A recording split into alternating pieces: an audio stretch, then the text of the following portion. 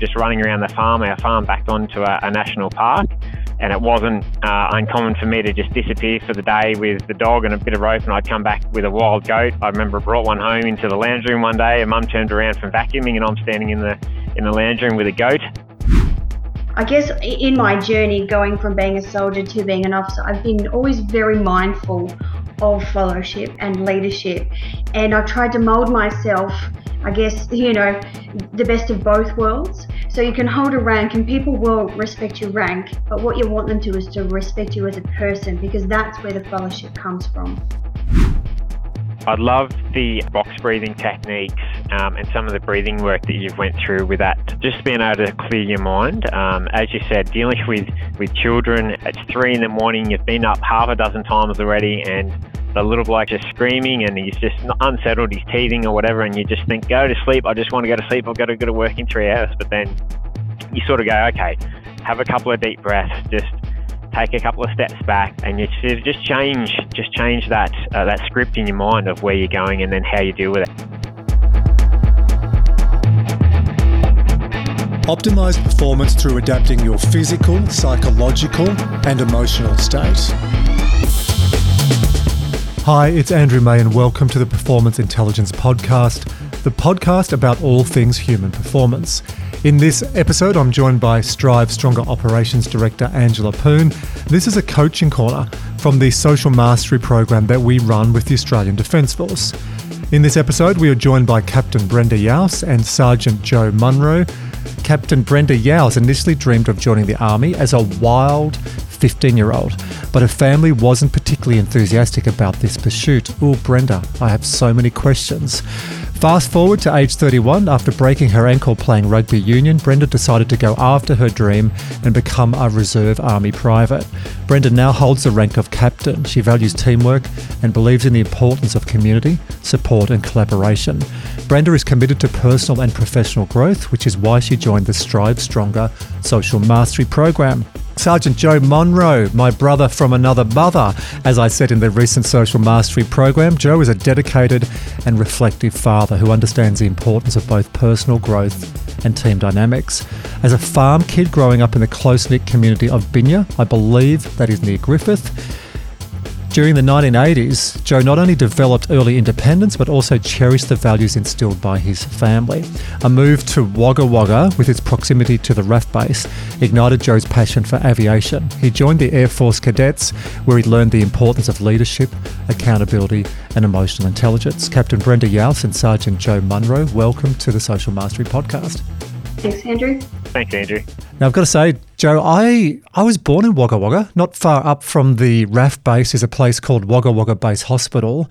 And my mum is from Wagga. In fact, she's from Tootle, which is outside the Rock. So I have driven past that RAF base hundreds and hundreds of times. So as I read that out, I went there. I know exactly where you grew up. Angela's looking at me. This always comes up.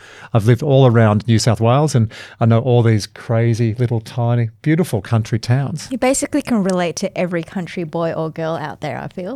I'm a bogan. Now, that's not a great segue to Brenda.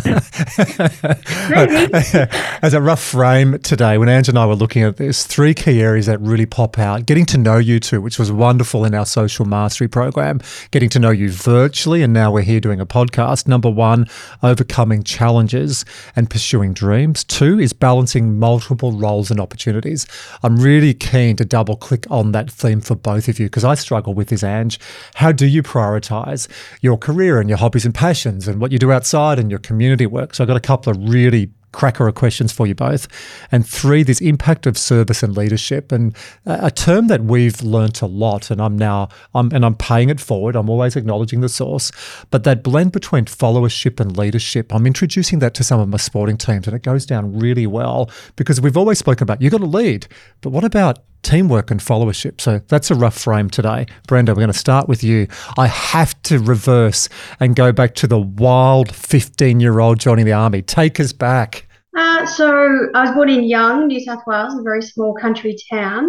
Young is near Yass, where I also spent time. And it happens every time. It's also near Cootamundra. And Young is the cherry capital, and they have the Cherry Festival there, which used to be an athletic carnival every April, and we'd stay with Uncle Charlie, who ran the pub at Cootamundra. Sorry, Brenda, told you, Ange. That's all right. My family actually brought cherries too young, so I was a Jasperzar, and so we were like the cherry growers of young. So I'm glad that you mentioned that. Very proud part of my my heritage. Our wizard here in the background, his family always goes to Young, and they're from Young. So my parents are from Young. Are they? Yeah. What's your family surname, Wiz?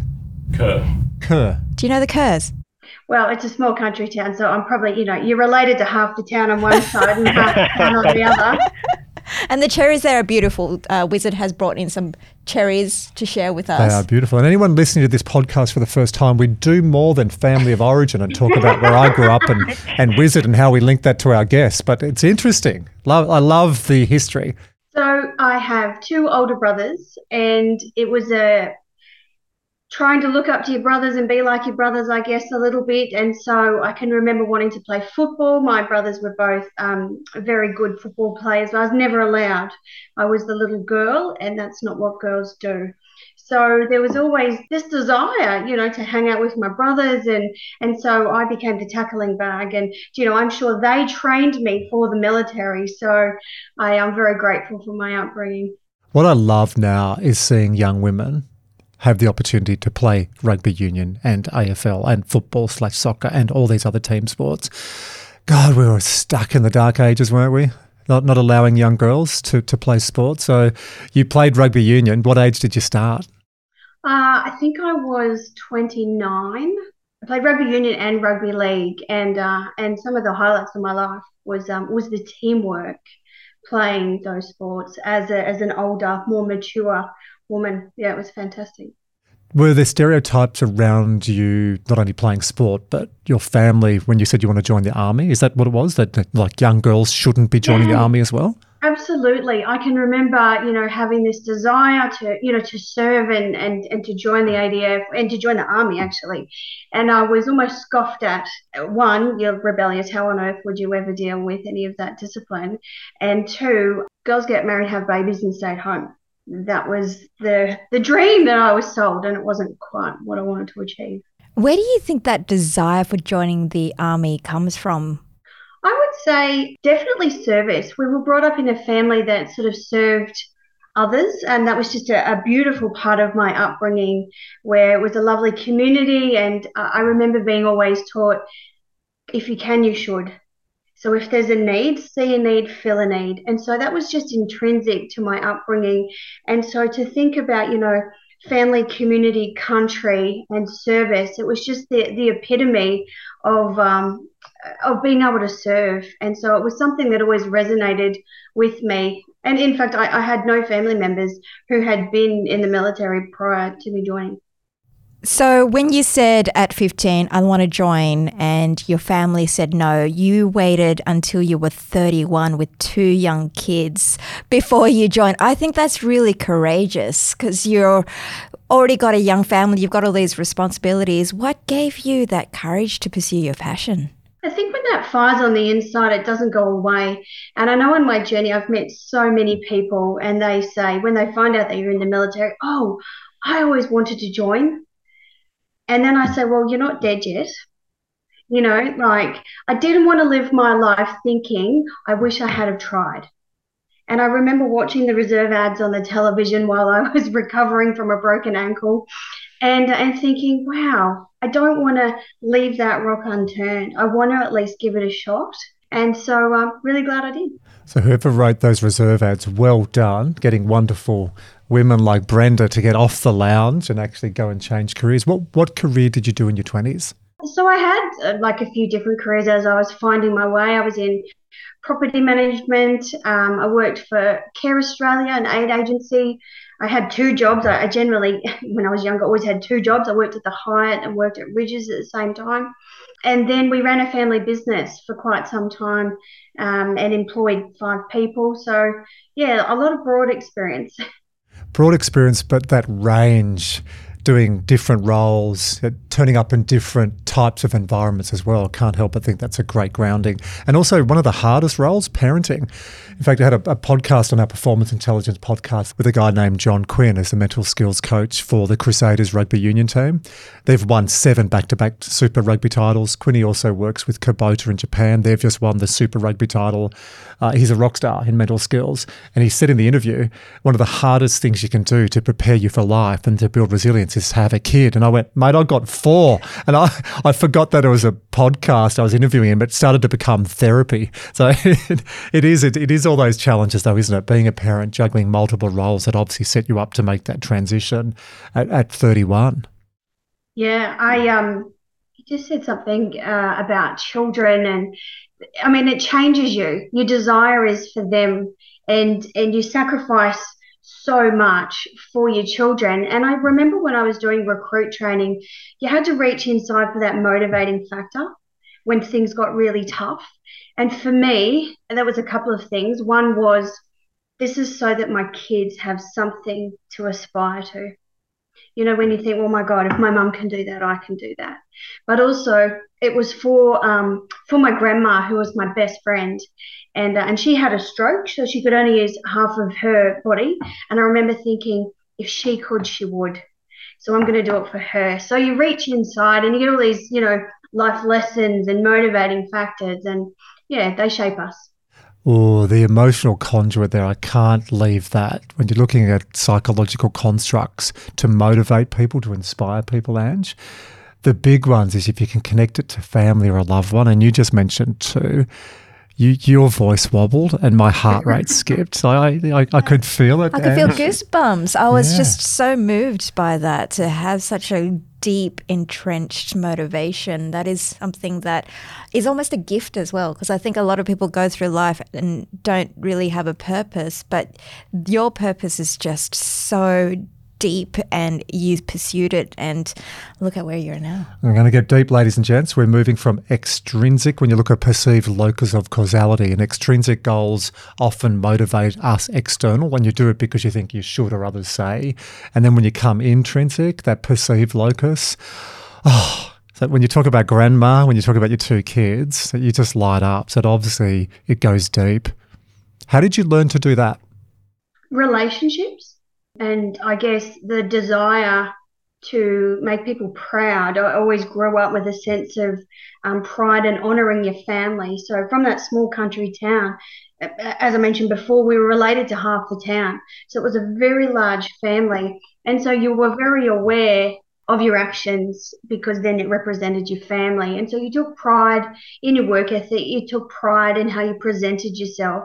And it was just that. And I guess that, you know, crosses over into wearing a uniform, you know, so that was something that was so easily transferable because I was brought up with that sense of honor to your family and, you know, honor in how you present yourself. So I guess it was just about wanting to honor people. Oh, there's a couple of open loops I'm going to really come back to, but let's jump from cherries to grapes and let's jump from Young to Binya, which is near Griffith. Sergeant Joe Munro, take us back when you were a young kid growing up. Is it like Bluey when I watch Bluey now? And there's this wonderful episode, Wizard will put in the overlay, where Bingo is telling the story of Dad when he was growing up in the 80s. And Bluey goes, yeah, when skids were free and we're riding along on our bikes, not wearing helmets. Not wearing helmets? It was the 80s. That's me when I was 10 years old, on holiday with your Uncle Rad and Uncle Stripe. Hang on, where's your helmet? This was the 80s, man. There were no helmets. It was a wild place. So tell us about growing up. Was it like Bluey? Morning, guys. Thank you. It was probably pretty similar, but a lot more wild than that. For me, as I said in that little spiel yesterday, a young fella at a school, when I started school, one of 15 kids, that's the size of our whole primary school at Binya Public there. But I was a wild little kid. I don't know how many times Mum would still tell stories of me near killing myself, all these near-death experiences, and I was this wild little kid that, you know, probably didn't wear shoes until my first day of primary school, just running around the farm. Our farm backed onto a national park, and it wasn't uncommon for me to just disappear for the day with the dog and a bit of rope, and I'd come back with a wild goat. I remember I brought one home into the lounge room one day, and Mum turned around from vacuuming, and I'm standing in the lounge room with a goat. So I'm just going to get Ange to pick up a jaw and just take a little bit of time. Yeah. So did you set a trap for the goat?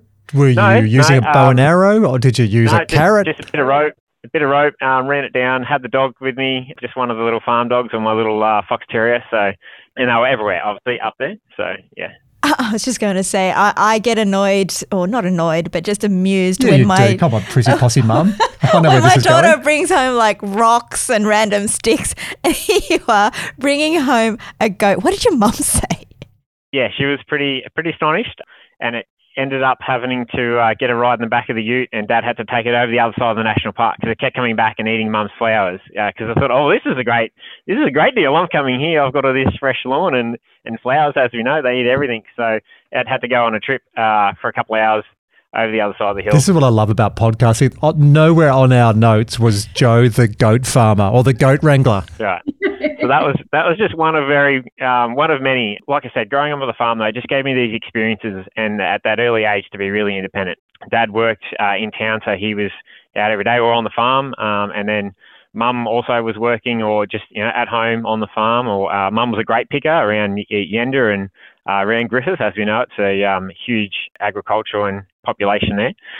So I just learned all these very much independent skills of entertaining myself and disappearing on the farm, and I loved that experience. So I was very disappointed when we moved I was the age of 8 in the early 90s, 92, over to Wagga, as Andrew said, and at Forest Hill. So I was lucky enough to be next to this RAF base with all these amazing aircraft flying around, and I really learnt that aviation experience, I suppose, from there as a young kid. And once I was given the opportunity and at the age to join the cadets, Dad really supported me in that and would drop me off every night and pick me up. And that really set the seed for the love of aviation. As Brenda said, he didn't have the historical service members. I had my grandfather who was in the Army in World War II.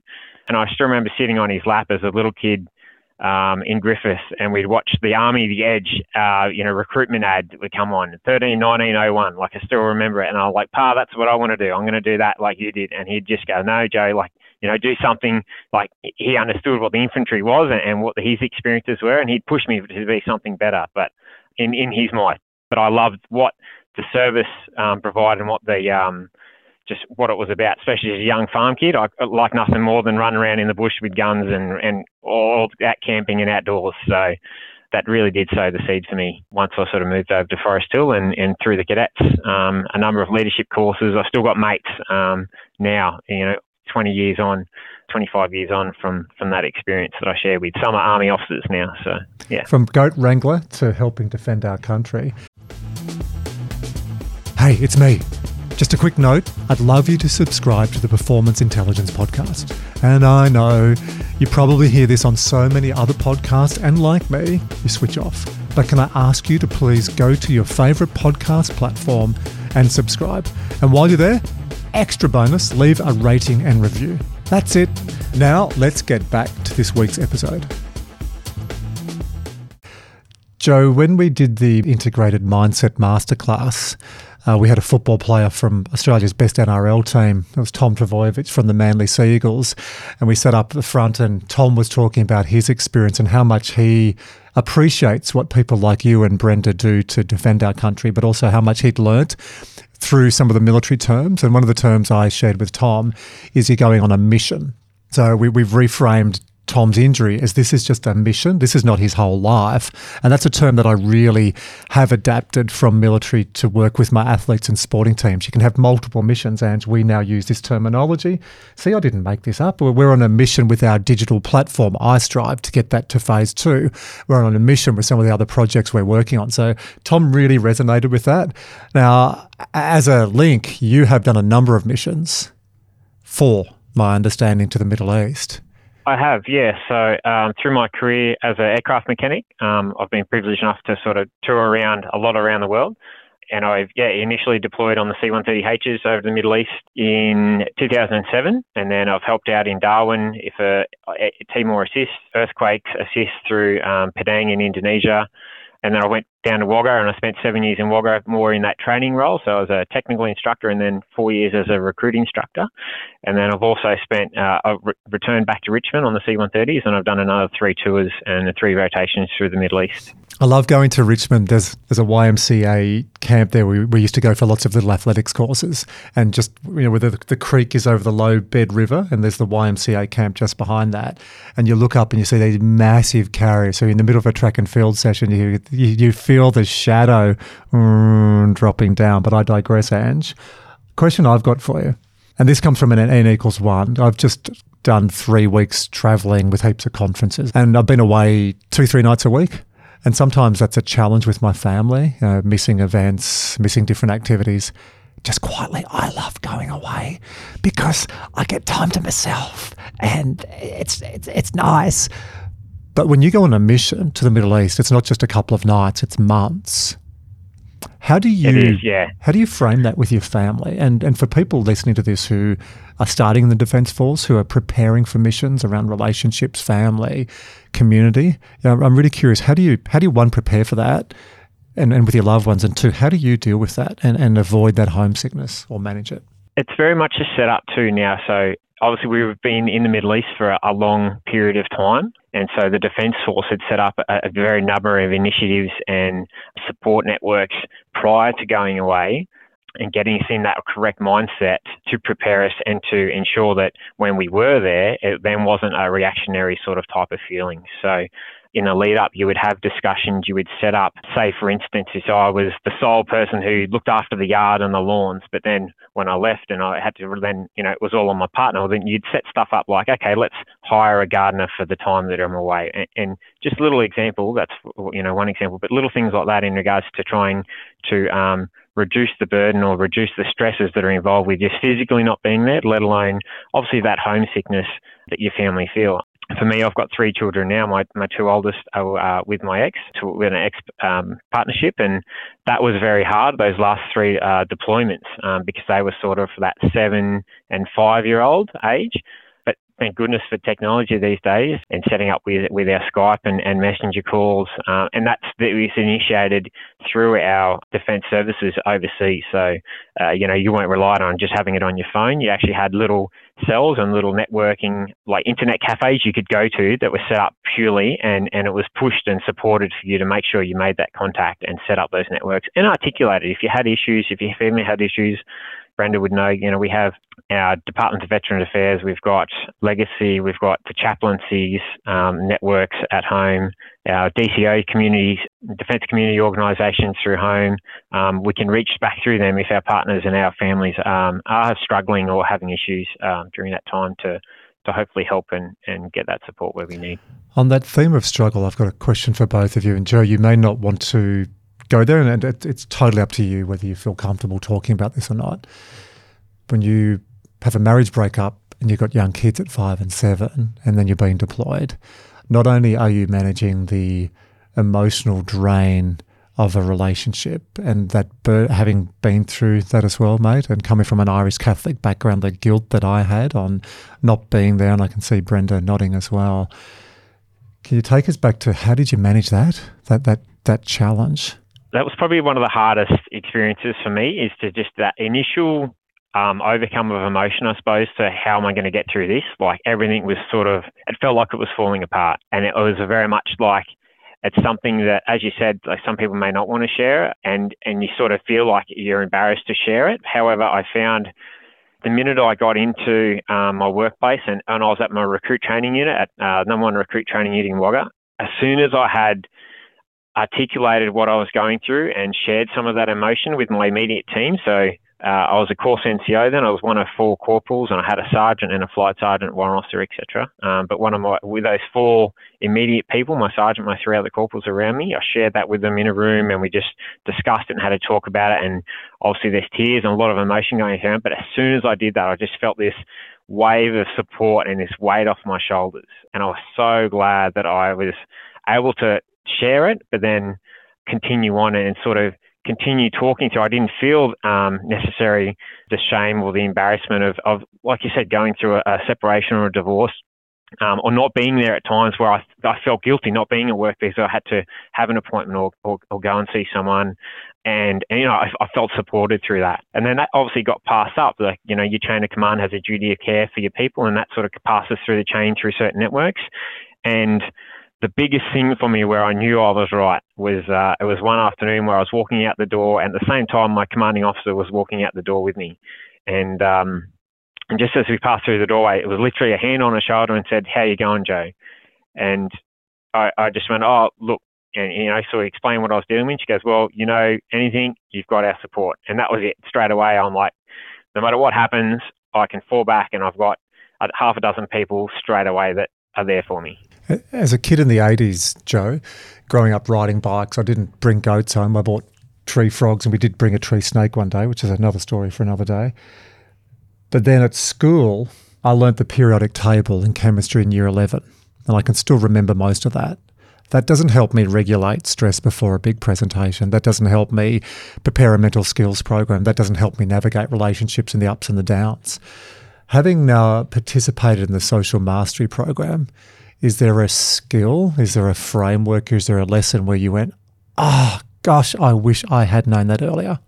I loved the box breathing techniques and some of the breathing work that you've went through with that. Just being able to clear your mind, as you said, dealing with children and little ones. And I think I even brought it up during our course where Sarah and I have resorted to sometimes where it's 3 a.m, you've been up half a dozen times already, and the little bloke, George, my little fella, is just screaming and he's just unsettled, he's teething or whatever, and you just think, go to sleep, I just want to go to sleep, I've got to go to work in 3 hours. But then you sort of go, okay, have a couple of deep breaths, just take a couple of steps back. Okay, he can't communicate, he can only scream or sleep. That's pretty much where he's at. This is his way of telling me something's not right. And you just change that script in your mind of where you're going and then how you deal with it. And as we know, like, they're going to bounce off your emotion as well. So if you're wired and you're upset and you're cranky, then it's obviously going to reflect into them as well at that age. So we have now people on our podcast quoting research around social contagion theory. It's really good to hear about that. You're absolutely right about children being absorbers of your energy, and that's the only way to communicate. But having that presence of mind to stop and center yourself, that's just something so simple, but can be such a powerful, that pause. I don't always do it, Ange. Guilty as charged, Your Honour. When I'm tired, it's when I'm been travelling and when Ange is pushing me to deliver timelines and deadlines, and it's no agency. It's got nothing to do with me. It's everyone else's. It's when you go through busy periods and you step back and go, yeah, I need to really double down on the down regulation. Brenda, can I ask you the same question? Is there an adversity or a really tough time in your life where you had to dig deep? And as a follow-up on that, same as what we were talking to Joe about, is there a skill, is there a framework, is there a lesson you've learned in the social mastery program that you go, oh my, if I'd known this earlier? Absolutely. So my brother passed away in 2015, and at the same time, that's when my marriage ended. And I will forever be so grateful for the love and support from my military brothers. I was in an infantry battalion for 7 years, and the character quality, we call them grunts, right? Infantry soldiers, we call them grunts, but the character, the warmth and the strength and the support that I felt at that time is something that will stay with me forever.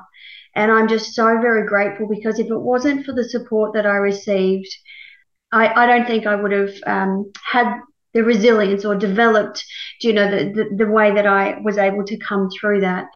So I'm extremely grateful. I think I've said, sometimes you feel like in the military it's the best and the worst years of your life, but having them carry me at a time when it really was my darkest, so very grateful. And it is that camaraderie. In the military, we talk about morale and mateship, and it's so much deeper than what I've experienced in sort of just like regular friendships that I may have had.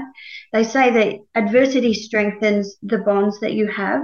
And when you're training together, you are facing adversity and to a degree that you kind of wouldn't just experience in your everyday life. So I feel that that is gold that holds you so tight, so that when you are going through a hard time, that is when that gold rises to the surface. We talk about togetherness being a trainable mental skill, so you can teach teams connectedness and that bond. Now, the teams you were both in, you wouldn't have spoken about, hey, we need to be together. That's just something I love about defence, is you have this bond, you have this group.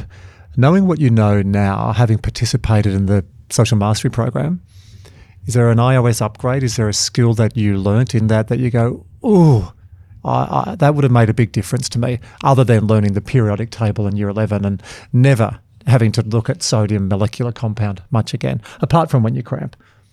I think being a driven person, you're kind of juggling so many balls and you get very good at it. And occasionally you'll drop one and maybe pick it up, or, you know, find a different way to juggle more balls.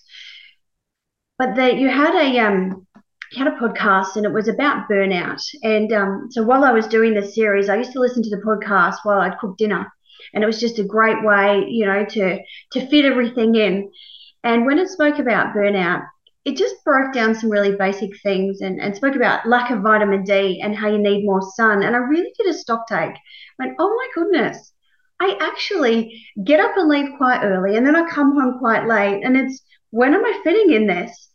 And also taking your shoes off and touching the grass. And that is just like getting back to nature and taking that time out. So even though we may do those things, actually being more mindful and factoring it in, I found that was something, you know, it was a really great tool, which I'll now hold and make sure that I factor those things in. Just go on a Riverina tour with Joe out to Binya. You'll get some grounding in, take your shoes off and get on the grass. You've got to be careful saying go out to the country area and get on the grass. It has another terminology. If you're in Nimbin somewhere, yeah. Brenda, you spoke about juggling and that's sometimes difficult. I would be interested to know, you've got family, you mentioned you had a career and now, you had a family and you had a family business and you've got a demanding career in the army. What are some of the skills and strategies that you do have to juggle all those different roles of Brenda? I think it's just being mindful of your time and where you're investing it. And obviously, as a result of COVID, everyone has realised that you now need to prioritise and care more for your own mental health. And I think always having a positive mindset, just as a result of my upbringing, has been something that's been incredibly beneficial to my life. Because even when situations, you know, when you're really, really tough, I was always the person that could kind of lift. And in the military, particularly in the army, we use humour in the darkest moments, and we call it like dark humour, which is totally inappropriate most of the time. And sometimes it's a coping mechanism, but being able to bring light to situations for others always helps lift. And for me, I think it is in serving others, when you are really busy, it can help you lift it. It just takes the focus off yourself. Obviously, you've got to take care of yourself and have some downtime as well. But for me, it's focusing on others that helps me to be able to just, you know, do all those things. What strikes me as coming through in what you've just said there, Brenda, if you recall in the Burnout Proof podcast, one of the ways to make yourself burnout proof is that sense of purpose. So that service-oriented nature that you have coming through from a young age right through to now, that's really helping you. It sounds like that's really helping you cope with all the demands that gets thrown at you. I'll just chime in before you answer that. It's also that connectivity back to grandma and the kids. So it's that sense of belonging, that connection, that love. Yeah, I guess I've always been brought up with a sense of service to others, which has always been wonderful. I can remember doing high ropes training during my initial training and being up there, not realising that I'm afraid of heights until I'm actually up there. And I had to take this big leap, and as I reached out for the rope, I fell. And as I fell, it burnt all my hands with the rope burn. And as I got down, the emotion, I just felt it completely well up, and I was about to kind of, like lose control of myself. And I can remember a corporal in my face screaming at me saying, have a look around, look at your mates. They are in need right now. And what are you going to do? And I took a breath and I looked, and it took away all of that big emotional swell that I had, because now my focus was to help others. And even just this week at work, I was having my own little moment with stuff going on, and then I could just see the need everywhere else. And it's not that you're denying your own issues or, your own welfare, but when you're helping others, it just helps lift you. And so I think that is something that the military has obviously helped me with. And I think as a part of resilience, it's such a great tool. Service to others, that's something that is such a great reminder to reframe and to look at things in a different way. Joe, I'm going to ask you a similar question. You are a father, you are a husband, you've been in the Air Force. How do you juggle all of those different roles? I think sort of piggybacking off what Brenda was sort of going through there, that resiliency is a huge tool that we can use in everyday life. For me, in some training that I've done previously as an adventurous training leader, I was a roping qualified instructor. So we used to literally, part of our recruit course was for a day we would not tell them, and you take a recruit course up to the water tower at Wagga, and as Andrew might know, there's 2 big 50-metre water towers at Wagga Wagga. We'd actually take them up the stairs and throw them off one of them on a abseiling rope. And it was challenged, it wasn't if you wanted to or not, it was challenged by choice. And the idea of that adventurous training is that preparing for adversity through challenge. So if you can go through what we know is safe, but in their mind, they're like, what the hell, I'm about to die, I'm about to jump off this water tower.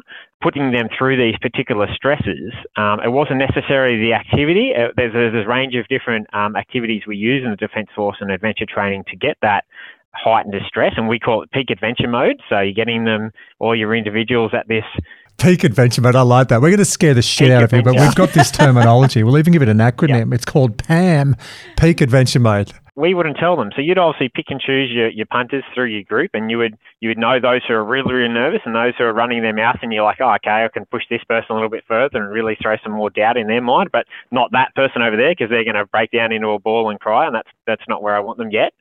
So we got them, you get them through the process, but it was the power of the debrief of how did you break that down? How did you accomplish what you just did? An hour ago, you wouldn't have probably walked up the stairs, let alone jump off this tower into the abyss hanging off one rope and do it yourself. So just understanding how that debrief is and how you can break those, understanding what your body's doing and understanding the stresses and realising if you're heavy breathing or you're sweating in that, how did you just go, F it, I'm going for it, or did I break it down one step at a time and listen to what the instructor's telling you and then getting through it, and then using that and going, okay, in this similar situation of a stressful environment, like a deployment, like for me, my deployment, I was pretty safe and squared away, but as Brenda said, many of those infantrymen and the guys on the front line in those forward operating bases, they deal with that 24 hours a day while they're there. So how did they get through that? And it's about breaking, systematically breaking it down, the processes, and then working through it one step at a time rather than this whole thing. There's some of the science on this as well. It's the stress inoculation training. So you call it peak adventure mode, but it's stress and you take it away. It's stress and you take it away and you dial it up. And there's a whole process on doing this as well. Are you planning an upcoming conference or company offsite? For the past 15 years, I've averaged speaking at over 50 events each year, and I still love presenting at conferences as much as I did when I first started. To explore the different presentations I offer on a range of topics and themes, including physical and psychological well-being, becoming burnout-proof, connection and belonging, that's a new area I'm really enjoying presenting on, neuroscience and behaviour change, mental skills and leadership and culture. Or if you'd like to understand our fully integrated conference experience with pre-event diagnostics, activities throughout the agenda, including a morning wake-up, energy breaks, team building activities, and digital resources to embed learning. To find out more information and to download a brochure, go to andrewmay.com/keynotes.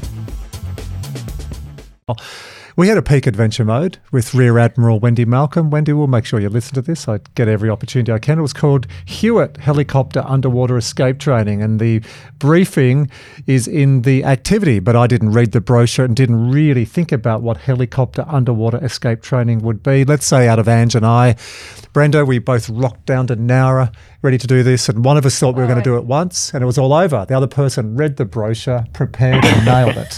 Guess before we jumped right in, when Wendy offered this Hewitt training, and Andrew didn't even ask any questions. He's like, yes, I'm there. Joe, when you spoke about people that run on their mouths, he's kind of like on that end.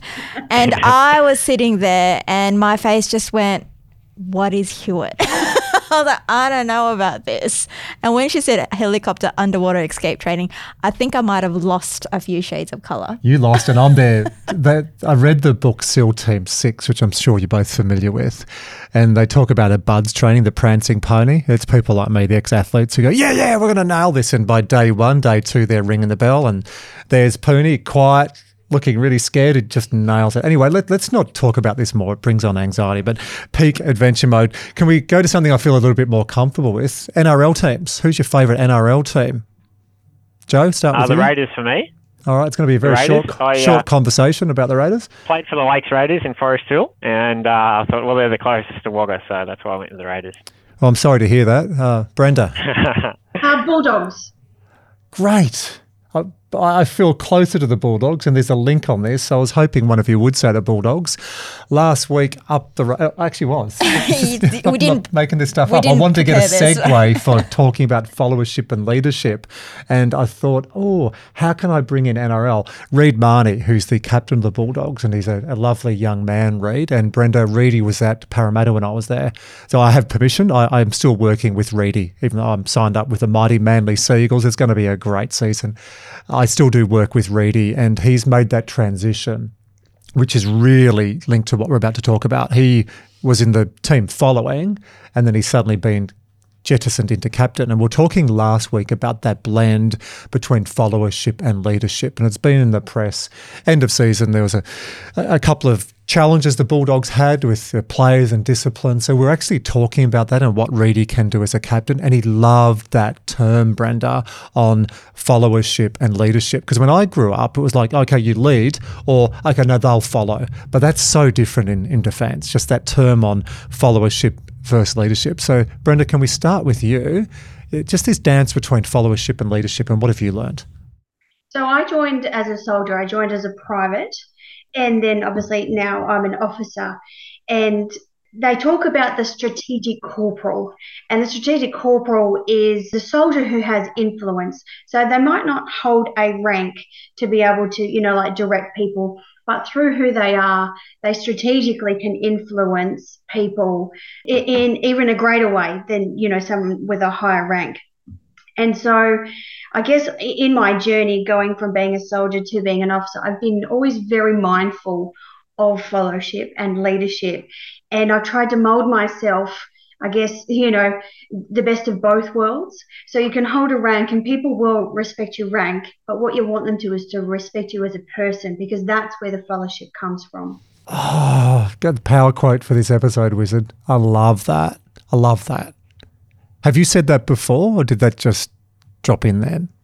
Well, I guess I've always thought it. I don't really publicise it, but yeah. So now that I'm a captain, so I'm a junior officer, I like to think that I'm the odd person in the room at these meetings, because I do have 13 years experience. So I'm not really just that junior person sitting in the room, which means that I do have the ability to ask the stupid questions that the high-ranking people might not want to ask, which gives you the ability, to influence and redirect and, provoke, I guess, a little bit at times.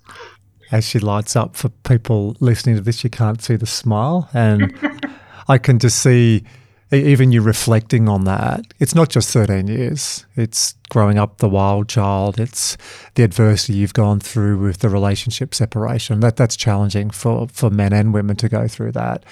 It's sitting there with a broken ankle and that ad came on. Isn't it amazing, that sliding door moment? and that ad came on when you're sitting there with all the time and reflection and making meaning, and went, yeah, I'm only 31. You know I'm going to get you to 100. We spoke about that week 2 social mastery. Follow the Match Fit protocol with Dr. Tom Buckley and I, and you'll be kicking on at 100. So you're only a third of the way there. I'm going to wear out long before then. Was it Highlander? It's better to burn out than it is to fade away. Joe, brother from another mother, followership versus leadership. How would you explain that? And also, how have you experienced the two? I love the term, as Brenda said, to me, it's respect. It's not just following, doing what you're told. It's about developing that respect for not just a rank, but it is a person. You know, listening back to Seabass's podcast when you went through with Seabass, exact same thing. You pay that respect, same as on a sports field. For that 80 minutes, 60 minutes, you respect that other team. Just to interject, for anyone who grew up in our vintage, they're going to be thinking of Dumb and Dumber when Lloyd Christmas is in the trailer cafe and says, kick his ass, Seabass. And I can see Joe laughing at that one and just going, what is he talking about?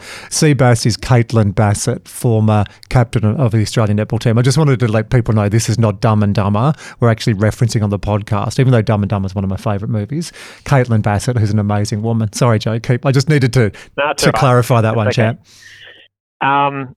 So it is that respect for those other people on the field or within that workplace, right? So for me, I love, one of my favorite quotes is from a Lewis Hamilton quote, the Formula One driver. And it was a couple of years ago, he was in Australia. It was 10 years after he first had his first race. And the commentator went, Lewis, what would you tell, it's been 10 years, what would you tell Lewis from 10 years ago to do something, anything different? And he said, you can't train experience. 10 years ago, like I've obviously gone through so many ups and downs and learnt life lessons, but until you experience and learn those life lessons, you're never going to know. And it's something that I very much carry now teaching. I've gone through and taught over 500 recruits, and even dealing with my team members now to get out and experience it. I say it myself, my experience there was on that adventure training course, and we sat down the first day, we went through this slide of like all the learning outcomes of what we're going to learn, all the outcomes of what we're going to achieve and the objectives we're going to achieve over the month of this course. And I was like, I don't know any of that. Oh my God, I'm going to fail. This is terrible. I haven't prepared for any of this. And then the penny dropped. I'm like, oh, well, that's why I'm here. That's why this course is here. It's going to teach me how to do X, Y, and Z. So get in and give things a go, but never take it away. Experience is a huge thing, and you can't teach that. You just have to get in and do. PMAT, it's a program, it's our professional military education and training that we use now. And within the RAF in the last few years, they've been combining senior enlisted ranks. So my rank as a sergeant or flight sergeant's 15, 20, 25 years experience. And on the same course, they're actually implementing the same course, and the junior officers are sitting in. So these junior officers are our hierarchy. However, they only have maybe 2-3 years of experience. And when we go through the experiential stage, they actually let the junior officers run the first few experientials, and just let them sort of, okay, you're the leader, you're going to do this X, Y, Z. And then they throw a couple of the sergeants or the NCOs in the mix, and they see the huge change of what experience can then do, and how the process is a lot more streamlined. So it's a perfect example of trusting, even though someone below you in the military especially may be a junior rank, don't ever take away what they can bring to the table and their experiences and that life lessons. Brenda highlighted before, she was obviously a mature age recruit going through recruit training, but as a recruit instructor, 100% I know her presence and being there would have been this massive grounding effect for the junior people on her course, and this fallback when they're stressing and they're freaking out. And I've seen it 100 times with our senior recruits, and they were just rolling through, just taking it easy.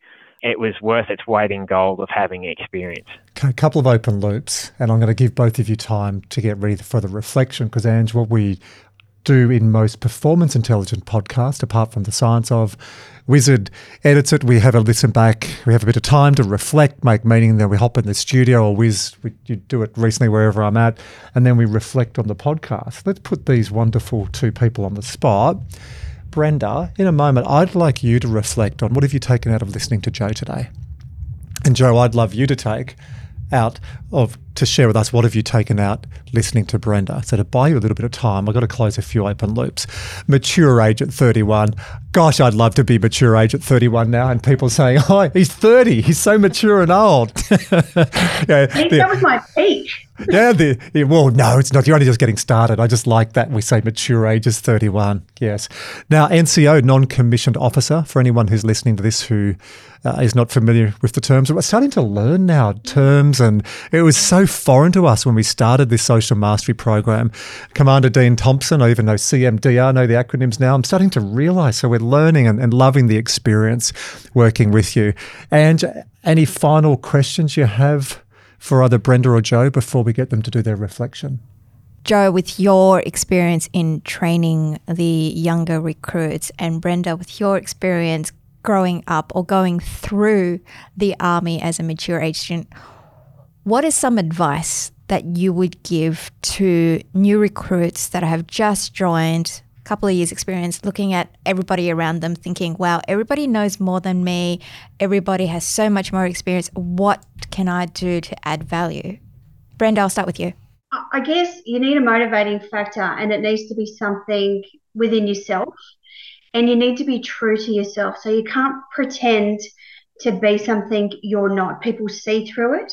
So a lot of the time, people think, oh, I need to be like that person. I need to sound like that. I need to look like, well, we all look the same really anyway. We're all wearing the same uniform. But I think I've learned where you see people and their leadership style is not authentic to who they really are. So I guess some advice is to be yourself but be moderated. So you mentioned before about being a bogan. Okay, if you're a bogan, there will be times when you'll need to... Can I just say that was me saying that I was a bogan. I now feel bad. God, but Captain Brenda Yowes has come on the podcast, and she's thinking in the first minute, the guy with the shiny head without the beard, that's me, Joe, called her a bogan. Highlight of my conversation today. We do need to moderate, and we do need to grow. And on your journey, from who we are day one to, as we grow, we will all change and develop. And that's the beauty of life. The experience changes us. The education changes us. We become better versions of who we are. But the guidance I would be giving to other people is be authentic to who you are. Don't change the core of who you are, because that's how you were created and that's who you're meant to be. If we think of life as a puzzle and all different pieces need to be put in there, you need to be who you are because you fit that spot just like that. That's beautiful. It's about authenticity, but moderating it. And I think a phrase that comes to my mind when you were speaking is about having that growth mindset as well, being prepared to take on constructive feedback and grow and be outside of your comfort zone to learn. Joe, same question to you. 100%, Ange. That motivation to self. Why are you there? What is your goal of wanting to join the military? Obviously, it's a role, as Andrew's explained, that has very huge similarities with a professional sports team or a team environment. But you need to very much drive it to yourself of what is your motivator that wants to keep you there. Obviously, you're going to be challenged initially through recruit training and initial employment training before you sort of get into your role and start finding your feet. So you're going to need sometimes something there to fall back to ground you and just reset that idea of like, why am I here? An example I had, and the gentleman, if you ever listen to, know who he was or who he is. He came and seen me about 3 or 4 weeks out of the end of his recruit training, and he'd had enough just with his room and the dynamics of what was happening at the time. He wanted to pull the pin in. He wanted to go home. In the past and leading up to the course, we all get a little information package on all our team members or all our recruits, and I knew that his grandfather served in World War II in Malta, the defence of Malta. And I just sort of took him off to the side and said, look, I'm more than happy if you want this, termination paperwork and you want to go down that path, for sure. However, have a think about what your motivator was here. Like, what was your driver? I knew what it was because I'd read this, and I got him to explain that to me. I'm like, well, what would your grandfather think about now, like you dealing with these little situations? And he'd be like, just tell me to get over it, like move on, put it behind you. I'm like, well, you have a think about that and let's come and see me tomorrow. It's been 6-7 years now. He's an NCO and kicking goals in the Defence Force. So there's that emotional conduit again. Yeah, that emotional conduit, Joe, coming through. You've just tapped into that. It's like almost like a sliding door moment for him that you helped coach him through and remember the roots as to why he was there. And for me, that was the whole purpose of me as an instructor, right? Like, I'm not there to fail people. I'm there to get them through and to tap into that motivation of why they are there and to get the best out of them. And I suppose as a leader, that's what it's about, is to linking back to as you as a follower. Okay, what are my motivators? What do I want to get out of my team? I might have my own motivations as a leader, but if I'm not tapping into what it's really my followers are needing and needing from me, then I'm not really leading them, right? I'm just a manager. So as a recruiting instructor, that was a huge reward at the end of every course when you have maybe 60 people graduate and all their mums and dads and grandparents coming up like, this is amazing. This person is not the person that left 3 months ago. So that was the win for me, that emotional. So many lessons, depth. I could really nerd out on the psychological constructs, the physiological constructs, the neuroscience, but we don't have time. What we do want to finish is the reflection. So Brenda, and for context for people listening to this, you two have never met. You met when we came online today. So we've randomly, or Ange and the team and Luba have randomly selected 2 participants that we really liked on the program, your participation, your energy and engagement. So the idea was to put you together from Air Force, from Army, and have a conversation. I love the connection you both had without even knowing each other. So context, you don't know each other. What have you learnt today, Brenda, listening to Joe and his story? When you spoke about when your son was like teething and you had to get up and deal with that, I guess it's the transferable skills, and it's a two-way thing, right? So we have this growing up and the, you know, the influence as a child with your family and how those skills transfer, because that's the core of who you are, right? They get refined and challenged and changed somewhat. And then as you grow in your military career, this is kind of how it all gets polished. But how it works the other way. So you mentioned how you kind of were able to regulate and you're able to, you know, do some box breathing and take control. And I just think being a whole human is something that was conveyed, Joe, in what I learned from you today is, you know, being an instructor wasn't just about look at how I can teach or how I can instruct, but you took away the development and the growth that you could see in others. So it's a beautiful journey, isn't it? You know, how we grow and then we impart that to others, but then that makes us a better person. So that was good. Thank you, Brenda. And for me, I suppose I'll flip it to Ange for you if you like. So for Brenda, I think listening to your story, and especially coming through as a captain, being mindful in regards to wanting to learn and always being having that I suppose that adaptiveness and that open mindfulness to walk into any door and take on that information. I think as a enlisted member, that's really comforting to hear, knowing that even though you're limited with your experience in the military, you're using that life experience to then go in and take on that new information, and hopefully then you can instill into your junior people. So for me, I love that open-mindedness that you're willing to sort of go into and attack. If we ran this conversation through those 4 themes, Ange, in social mastery, so self-awareness, self-management, social awareness, and then relationship management, OMG, there's been themes that's what the young kids say. Is that right? You're trying to be young and hip? 31, mature. There's been so many beautiful lessons. Now, I've got a thought of how I am this. You might want to pick up the pieces because this might fall flat, but I was thinking this is such an honour for all of the people who come from Binya listening to this. So, Joe, I would say Binya, get it in you. and I would say to Brenda, I'm really struggling on this, not a lot rhymes with young, and I'd actually say for Brenda, young, climb a higher rung. Was that as horrible as it sounded? It was really bad. Okay, so bail me out and finish this. Like if they got cherries. My reflection from you both is the power of looking after each other, drawing on the support from your team in the best times and also in the bad times to get you through. And that's really come out really strongly from the both of you, starting from the families that you grew up in, which gave you the reasons and the purpose to continue that service to others.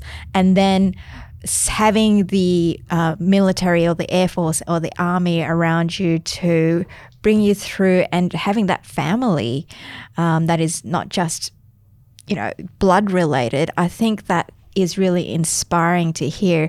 Somebody growing up in the corporate world, when you work with colleagues, you develop great relationships with them. Nothing like this. But it is nothing like what you've just reflected there. So that is something that I've taken away. But you have it now with Strive Stronger. Like you haven't had it up until now, right? I had it because I've had to do Hewitt with you, Andrew. That was so much better, Ange. Thank you for saving. Binya, get it in you. Young, climb a higher rung. That's horrible. Just drop that. We'll drop that. Do you want to edit that out? Do you want to leave that in, guys? That's on you. It's your podcast. That's your reputation at stake. I've even got a fellow dad not backing me up on the dad joke. Hey, finishing on a more serious note, thank you. Thank you for participating in the program, and thank you so much for coming here today and being so open, so reflective. I really am looking forward to listening back to this, because there are those threads of the psychology, the physiology you're learning. Some of it's been formal, some of it's been on the job. And what I've really, really enjoyed with both of you is, yes, I'm at a level where I'm proud, I've worked hard, but you're also humble and drop the guard and help others and acknowledge we're not perfect. We all have flaws. We all have challenges, and it's been a beautiful mix of skill and still developing, still evolving. So thank you so much for your time today, but thank you for your presence. Thanks, guys. I'd just like to also throw in there too, for me, I thought I was in a pretty good space and I sort of understood some of the concepts that we spoke about, but to really touch base on it and to be able to reflect and take the time and get some of those skills to understand sort of the science behind it.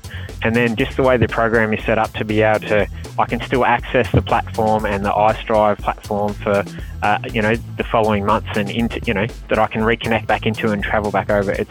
It's been so helpful through my leadership career as well as, leading into the future. So thanks very much, guys, for giving us the opportunity. And please, if you get the opportunity, jump on board, because it's been a great couple of months to be able to share some of my insights and to hear what you guys have had to cover for us. Thank you so much for saying that, Joe. That really gives me personally my purpose as to why we do what we do. So I really appreciate that, Joe. Yeah, same, Joe. Thank you. Goosebumps to wrap up. I think that's a perfect way to end this conversation. So let's reflect, Ange. Captain Brenda Yao, Sergeant Joe Munro, thank you very, very much for your time today. Thanks, Andrew. Thanks, Ange. Thanks, Brenda. Thanks, Joe. Yeah.